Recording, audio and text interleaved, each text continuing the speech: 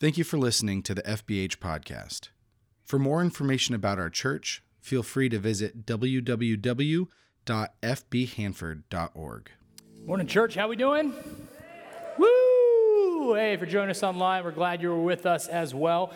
My name is Peter Anderson. I'm the senior pastor here at FBH, and we are glad you're with us today.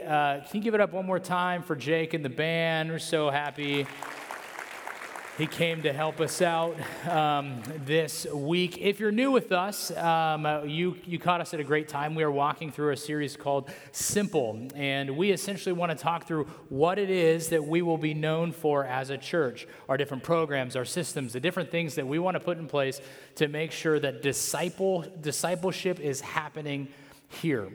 Oftentimes we get really bogged down with the idea of conversion, right? It tends to be conversion, and then I'm just going to download a whole bunch of information, and then you're supposed to be a mature Christian, but that really isn't how it works.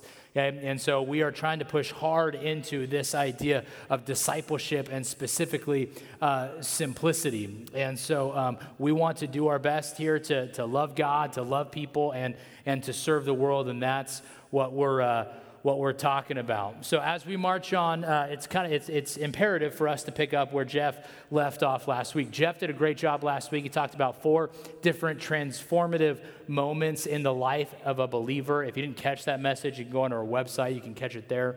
We also are on podcasts too, so you can search FBH wherever you listen to your podcasts, and it'll be there. But beyond those 4 transformative moments in the life of a believer, our takeaway last week really was our need for community. And this week, we're going to take an even deeper dive into our need for community, specifically for the purpose of God commanding us to do so. Because that really is the reason that we do what we do here, right? We aren't in the business of the church to shape morality. Okay, if you're here because you want to become a more moral person, that may be a byproduct, but that's not why we're here. Okay, morality is not why we're here. We aren't in the business of church for social justice. And so if you're here hoping that we are going to be all about social justice and that's why we do what we do, you're going to be pretty disappointed. It's a byproduct of what happens when you call yourself a Christian.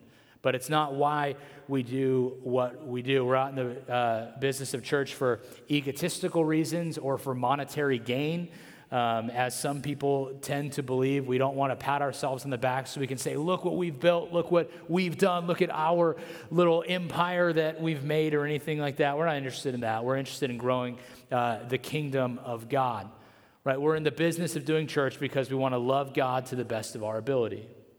And my guess is, especially if maybe you're newer in church or you're joining us online for the first time, that there may be people here who have some preconceived notions about the church, some of which may be merited, right? Some people who would assume that the church is all about themselves.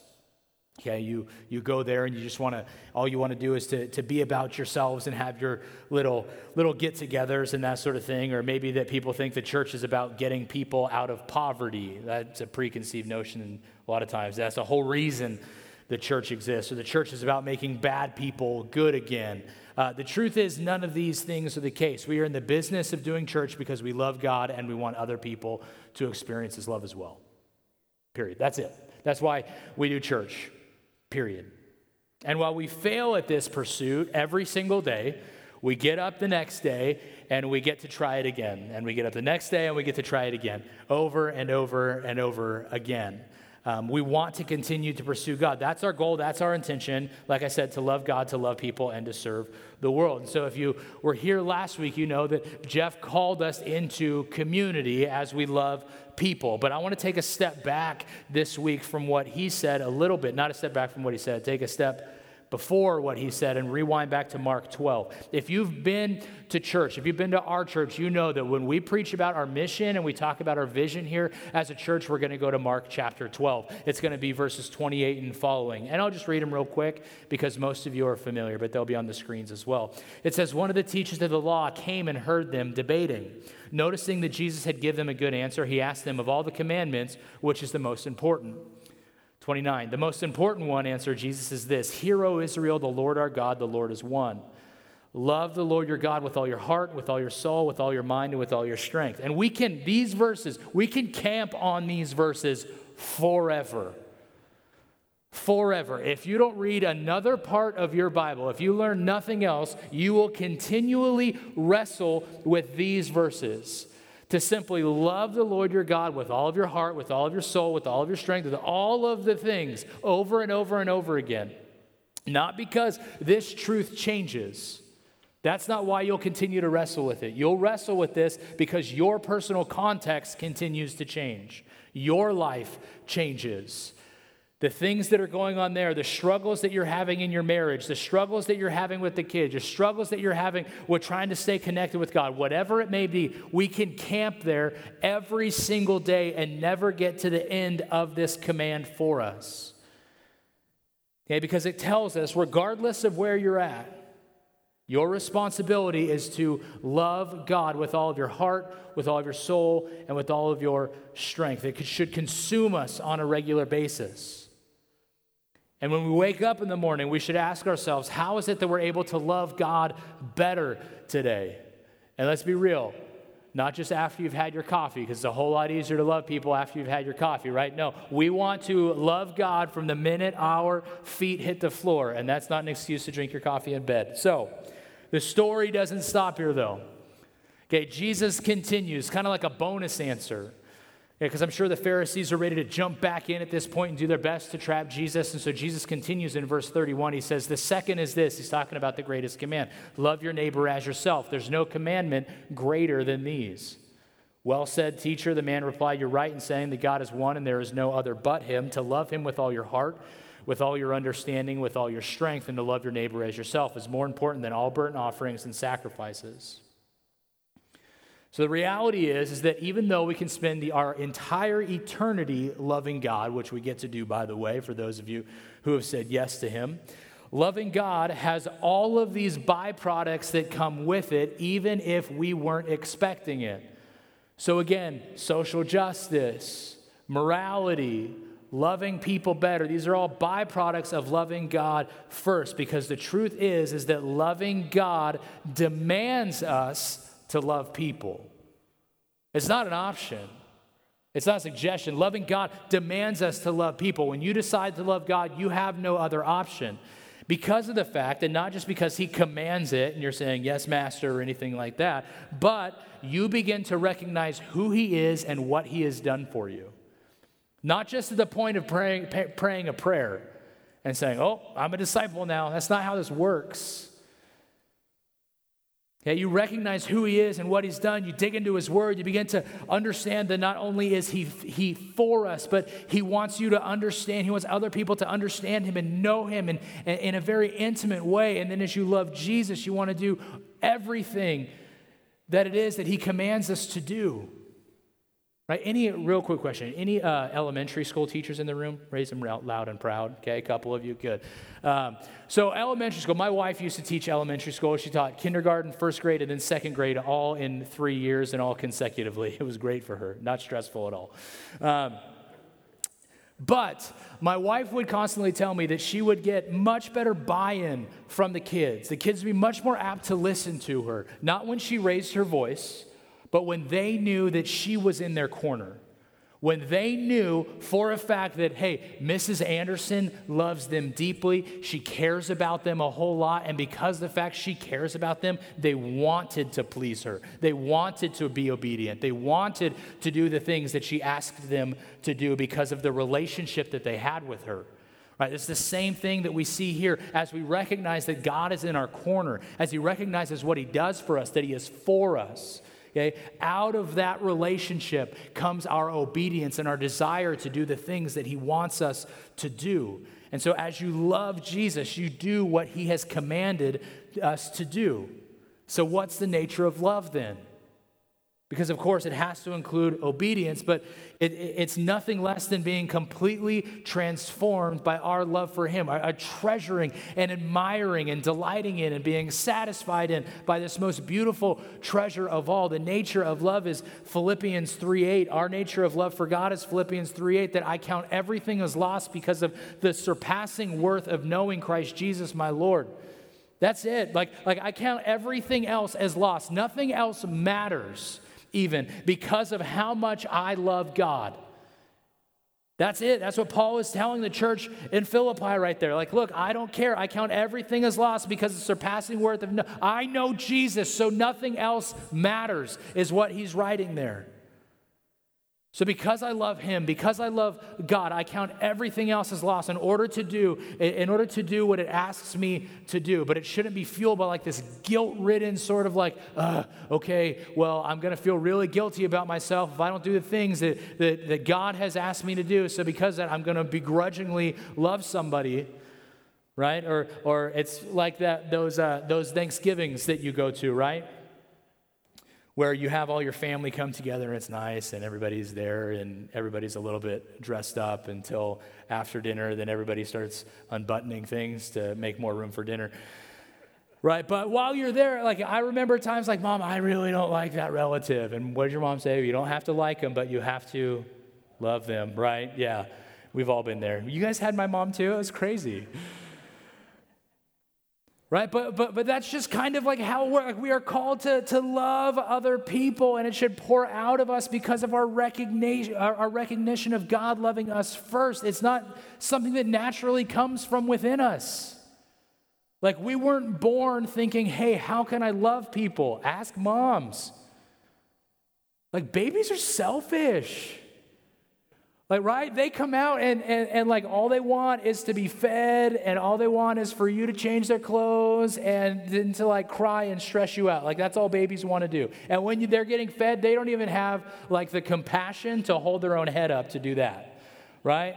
Like, come on, babies. Like, they're just selfish. We're selfish even when we come out of the womb, right? But it is like we get to learn how to love as we enter into this relationship with Jesus. And even as you have kids, you get to teach them about Jesus and how to love them well.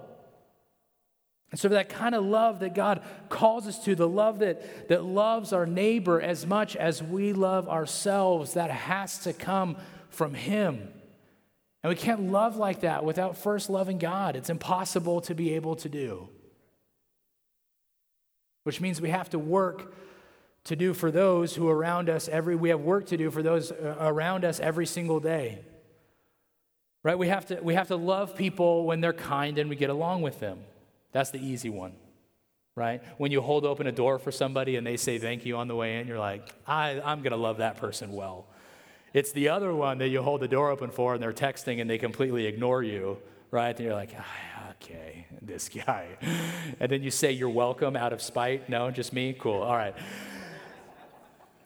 So we have to love people when they're nasty and unlovable, right? We have to love people when they disagree with us fundamentally on political issues. I don't know if loving people is worth it when you get to that point. All right, we have to love people when they worship a different God than we do. That's a hard one, especially when you're looking at the context of our world right now, even as we just prayed for everything going on in Afghanistan. That, hey, if it came down to it, would you love the Taliban? Whew. Let you guys discuss that one over lunch later. We don't have time for that. But we have to love people when they're in the midst of a sinful lifestyle that the Bible speaks out against. We're called to love them. We have to love people, even when we simply don't feel like loving people. There's no excuse in the Bible to not love people. There's nothing in there that says you have to love people unless it says love people, and that's incredibly exhausting and it's incredibly difficult. It really is. Right? I get it. At the end of the day, you're done. You're spent. You don't want to do anything but plop down on the couch and binge whatever Netflix show that you're binging at the time. Right? It is exhausting to get up and to love people well. But the reality is it's not about us. It's not about our feelings. It's not about our energy level. It's not about any of those things, our preferences regarding the way things should go. It's about us working in such a way that we're going to honor God every single day of our lives by loving people to the best of our ability. Colossians 3:23, whatever you do, work at it with all your heart as working for the Lord, not for human masters. So as we love people, work at it with all of your heart as working for the Lord. not for human, whatever you do. And it's about getting our hands dirty and doing the work of ministry, entering into the messiness of people's lives and saying, look, I know where you are, and I know a way out, and his name is Jesus. But here's the reality about that statement. While a lot of us would nod and even whisper amen under your breath, because we don't do that too much here or anything like that. Like the reality of that statement of introducing somebody else to Jesus is I know that there's people in here who have been Christians their entire lives and never once introduced anybody else to Jesus. Never once. That's not loving. That's being nice. That's not being kind. And it's our responsibility to do so. Loving your neighbor is second in importance only to loving God. Because loving people is really just an extension of loving him. Jesus couldn't have given us the greatest command without also giving us the second greatest command, because the two are completely entwined. Hear me, note takers, hear me. Loving people is a visible manifestation of loving God. Loving people is a visible manifestation of loving God. So how is it that we are loving God? How is it that we love God? Raise your hand real quick if you have read the 5 love languages, or at least aware of it, right? Gary Chapman, bestseller. People still use it for premarital counseling. It's great. It really is a great book. And so in the 5 love languages, he identifies 5 different ways that people either feel love or give love, right? 5 different ways.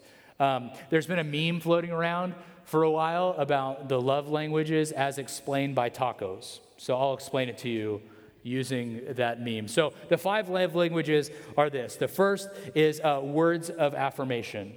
So your tacos are delicious, right? Words of affirmation, okay? Quality time. Let's go get tacos together, right? That would be quality time. Acts of service. Let me make you a taco. Okay, physical touch. Let me hold you like a taco. And gifts. Here's a taco, right? Like those are the 5 love languages. And we can certainly use our words to express our love to God, right? We can definitely use that even through prayer or singing, and we can spend quality time with Him through our devotionals and our Bible reading and that sort of thing. But tell me, how is it that as we are trying to perform, or trying to love God through acts of service, how do we do that without serving other people? Right? Or how do you give a gift to God without giving to a human being in some way? How do you physically touch God without touching people? You can't. But when we serve, touch, and give gifts to other people, we are doing it for Christ. We are loving God as we love people. Jesus once said, he says this in Matthew 25:40, the king will reply, truly I tell you, whatever you did for one of the least of these brothers and sisters of mine, you did for me. You did for Jesus. It isn't an option. Loving people is not an option. It is a command from God. And it isn't even an option regarding who to love. It doesn't matter if you're close with them, if you just met them, if your kid is on the baseball team and their parents yell too much. I don't know. It's not an option, though. And I think the church often forgets that we don't stand out because of our convictions. We stand out because of our love. That's the church's call. Dee Breston and Kathy Tricoli, they made some observations in a book. They're authors. The book is called Falling in Love with Jesus. And they talk about Jesus' command to love one another. They say this, do you know what the Bible says is the mark of a Christian? Is it our views on abortion or homosexuality? Is it our involvement in a Bible-believing church? Is it a doctrinal stance on salvation? No. What arrests people, what causes us to stand out from the world is not our convictions, as important as those may be. It's love. When we can live a life of love, the world sits up and takes notice. John 13:35 says it a little more concisely. By this, everyone will know that you are disciples if you love one another. Because here's the reality. The entire world, if you haven't noticed, has convictions. Everybody does. Don't believe me? You should sign up for Facebook. The whole world every single person in the world has convictions. Some of them are noble, some of them aren't very important, but anyone you talk to or interact with has an idea about the way the world should interact with one another. Which is why I think it's one of the reasons the Bible doesn't tell us to go yell our convictions at other people on social media or argue with people about trivial things. It tells us that the Bible will know we are Christians by the way we love. That's what makes people sit up in their chair. That's what makes people sit up and take notice of the fact the Bible isn't only true. Hear me on this. The Bible works.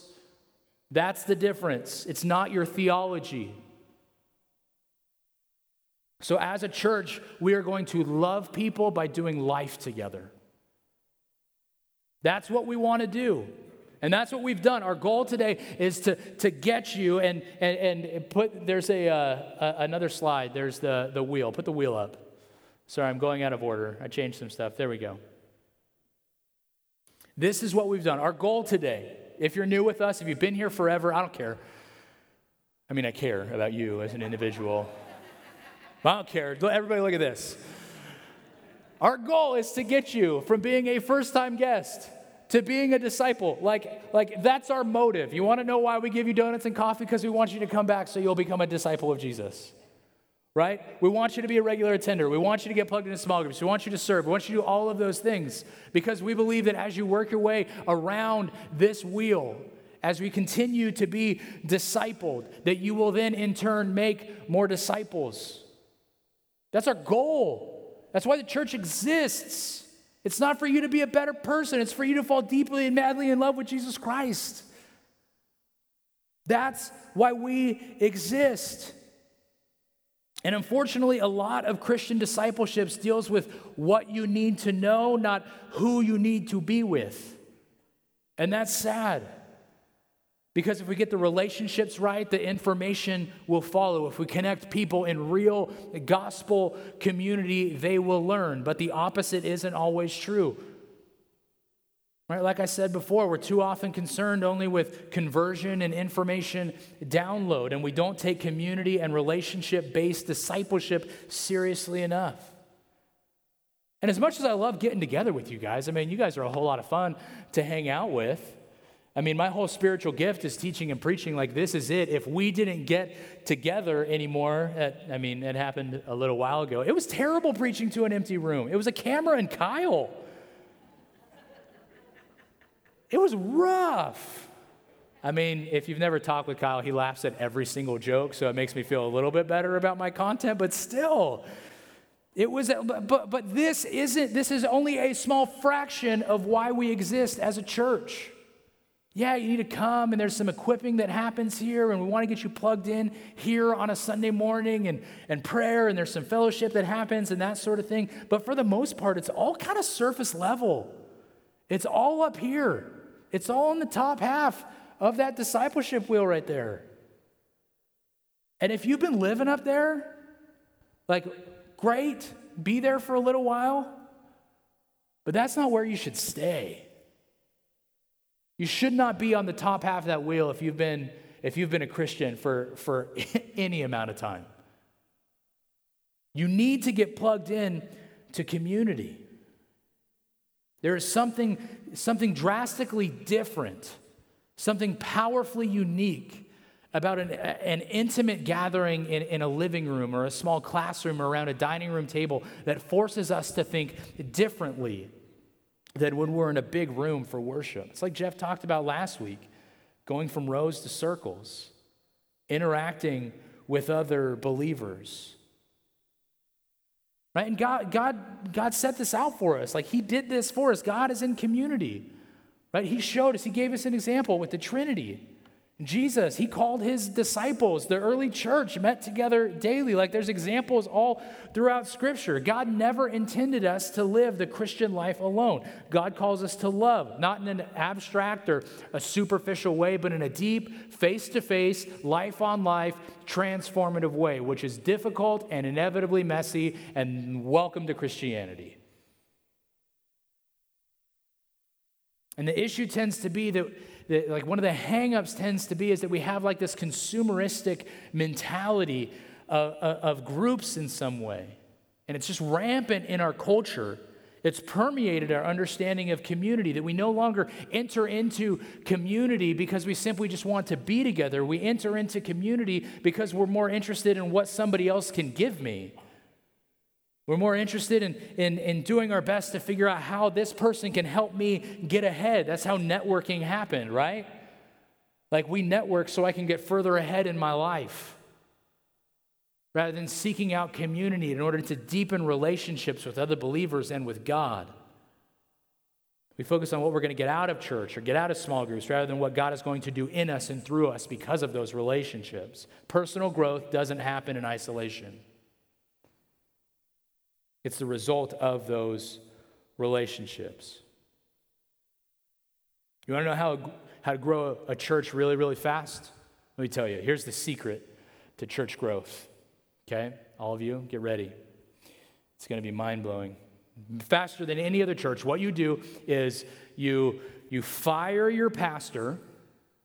You shouldn't do this, to be fair, just so we're all clear on this. What you do, though, is you fire your pastor and you get someone up here who doesn't say all the time. Okay? He doesn't spit when he talks. He doesn't stumble over words that tend to sound alike or anything like that. He doesn't talk about his kids every week. He's a theological monster who is then able to preach the house down every single Sunday. You want to grow a church as fast as you can? That's how you grow a church. That's the secret to church growth. I want to write a book about it.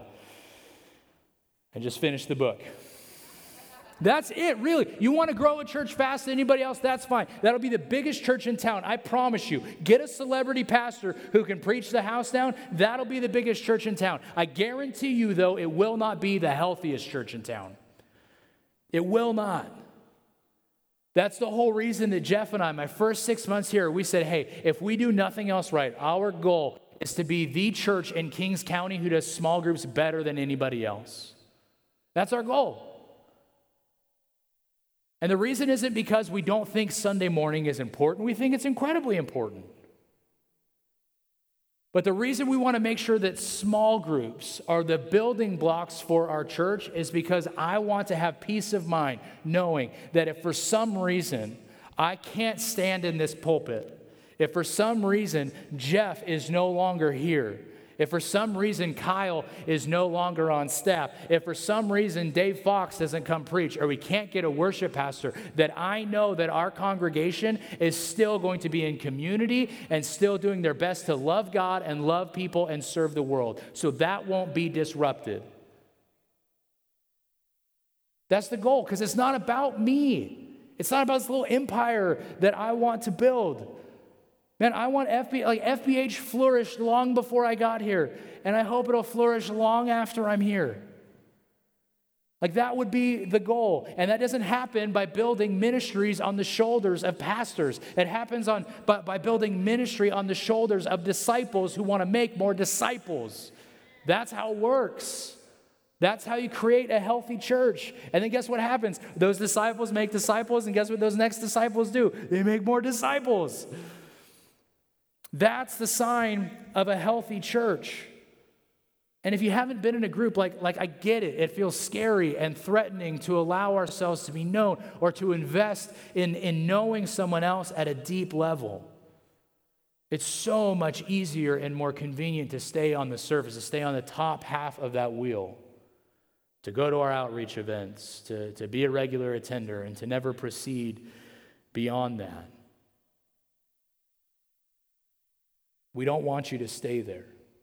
And we believe one of the most important decisions you can make in your walk with Christ, besides profession of faith and getting baptized, is getting plugged into a community of believers who will sharpen you as a disciple. We believe that is one of the next most important things in your walk with Christ. So when we take the risk of being authentic with this small group of people, we can experience God's grace and love that comes through other people. And that just leads us to transformation. And we want to spend time building that environment that allows these true relationships to be able to flourish. So here's what we're going to do, is You all know that Wednesday nights we're launching into September 8th, we're launching into our Wednesday nights, right? Like that's starting, small groups are launching. And if you're interested in joining a small group, we have two options for you. We have an option on Wednesday night, and we have an option on not Wednesday night. That was our goal, okay? Because we've identified two things that happened in the midst of COVID. One, a lot of families recognized that there was value in, or remembered rather, that there was value in being at a place together. It forced people to slow down. It forced people to spend time with your family. Right, we pulled out more board games last year than we've ever pulled out as a family. And then we argued and then we put them back away, because that's what happens in board games. But the other thing that we recognize is that as people are coming out of this, we also recognize that, hey, there's still the madness and the chaos of life. So if you're looking for a one-stop shop, hey, everybody in our entire family from birth through 120 years old, we're all going to be at one place at one time. We have Wednesday nights for you. You can grab dinner. We got a spot for junior high kids. We got a spot for elementary age kids. We got a spot for senior adults. We got a spot for regular adults, right? And Wednesday nights, this small group thing is going to be happening from birth, like I said, through 120. Our elementary school kids on Wednesday nights, you know what they're kind of going to be working into? Small groups. We're trying to put kids who are close to the same age in a group together to talk about the things that are important, to start experiencing community and recognizing that, hey, like the songs and the dancing and the craziness and all that stuff of Sunday morning to make them excited about church, that's important to get them excited about church. But that's not the end-all be-all. We want you to be in community with one another. And then our junior hires usually they meet on Wednesday nights, and that's kind of their big group. That's their Sunday morning gathering. And so what we're actually going to be doing for junior hires and their small groups on Sunday morning starting September 12th, they're going to come in, they're going to sing 3 songs with us in worship, and during announcements, we're going to release them. We're going to let them go into their small groups for the last 45 minutes of the service. And that allows them the opportunity to dig in and life on life with each other a little bit more seriously. And our adult small groups, we've got a ton of them. You know, when we launched small groups 2 years ago, we had 12 small groups. I think we finished with 8 that year, and we were pumped about it. Okay, this year, we currently have 18, pushing into 23. Our goal is to continue this transformation, to continue these building blocks, so disciples continue to make more disciples regardless of who's standing in this pulpit. That is our goal. Senior adults, Sunday mornings are coming back this fall. We would love for you to join our Sunday morning small group. That'll be happening. Senior adult ladies, Wednesday morning in the chapel, we have a small group going on for you. Senior adult men, we have a Wednesday night, and we think we have a Thursday morning men for senior adults opening up as well. I don't care what age you are. I don't care what your excuse is. We have something for you to get into community. At some point, you have to say, I'm going to take responsibility for my spiritual faith, for my faith, and I'm going to get involved in a group of believers who are going to sharpen me and lead me back towards Jesus. At some point, we can no longer say, look at all the shiny things we have for you. You have to get up and you have to walk into it at some point. You have to progress down that wheel. And we truly believe that disciples are called to be in community, or else we wouldn't be doing any of this.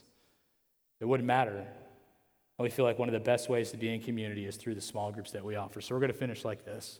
I'm going to invite Dave Fox to come up. Dave, if you don't know Dave's a good friend of mine. He's on our board, and he cares deeply, deeply, deeply about community and about small groups. Actually, when I got here, Dave started a small group on Tuesday nights, and Sarah and I got an opportunity to go to that small group. I think there were, 7 of us, something like that. And it was really fun. The group grew to over 20-something people, and then we split it, and Dave got mad at me. But disciples continue to make disciples. And so Dave, because he's so passionate about groups, he's so passionate about community, he actually asked if he could pray for our small groups and pray for our community this morning as we launch in. So take it away, sir. Thank you, Peter.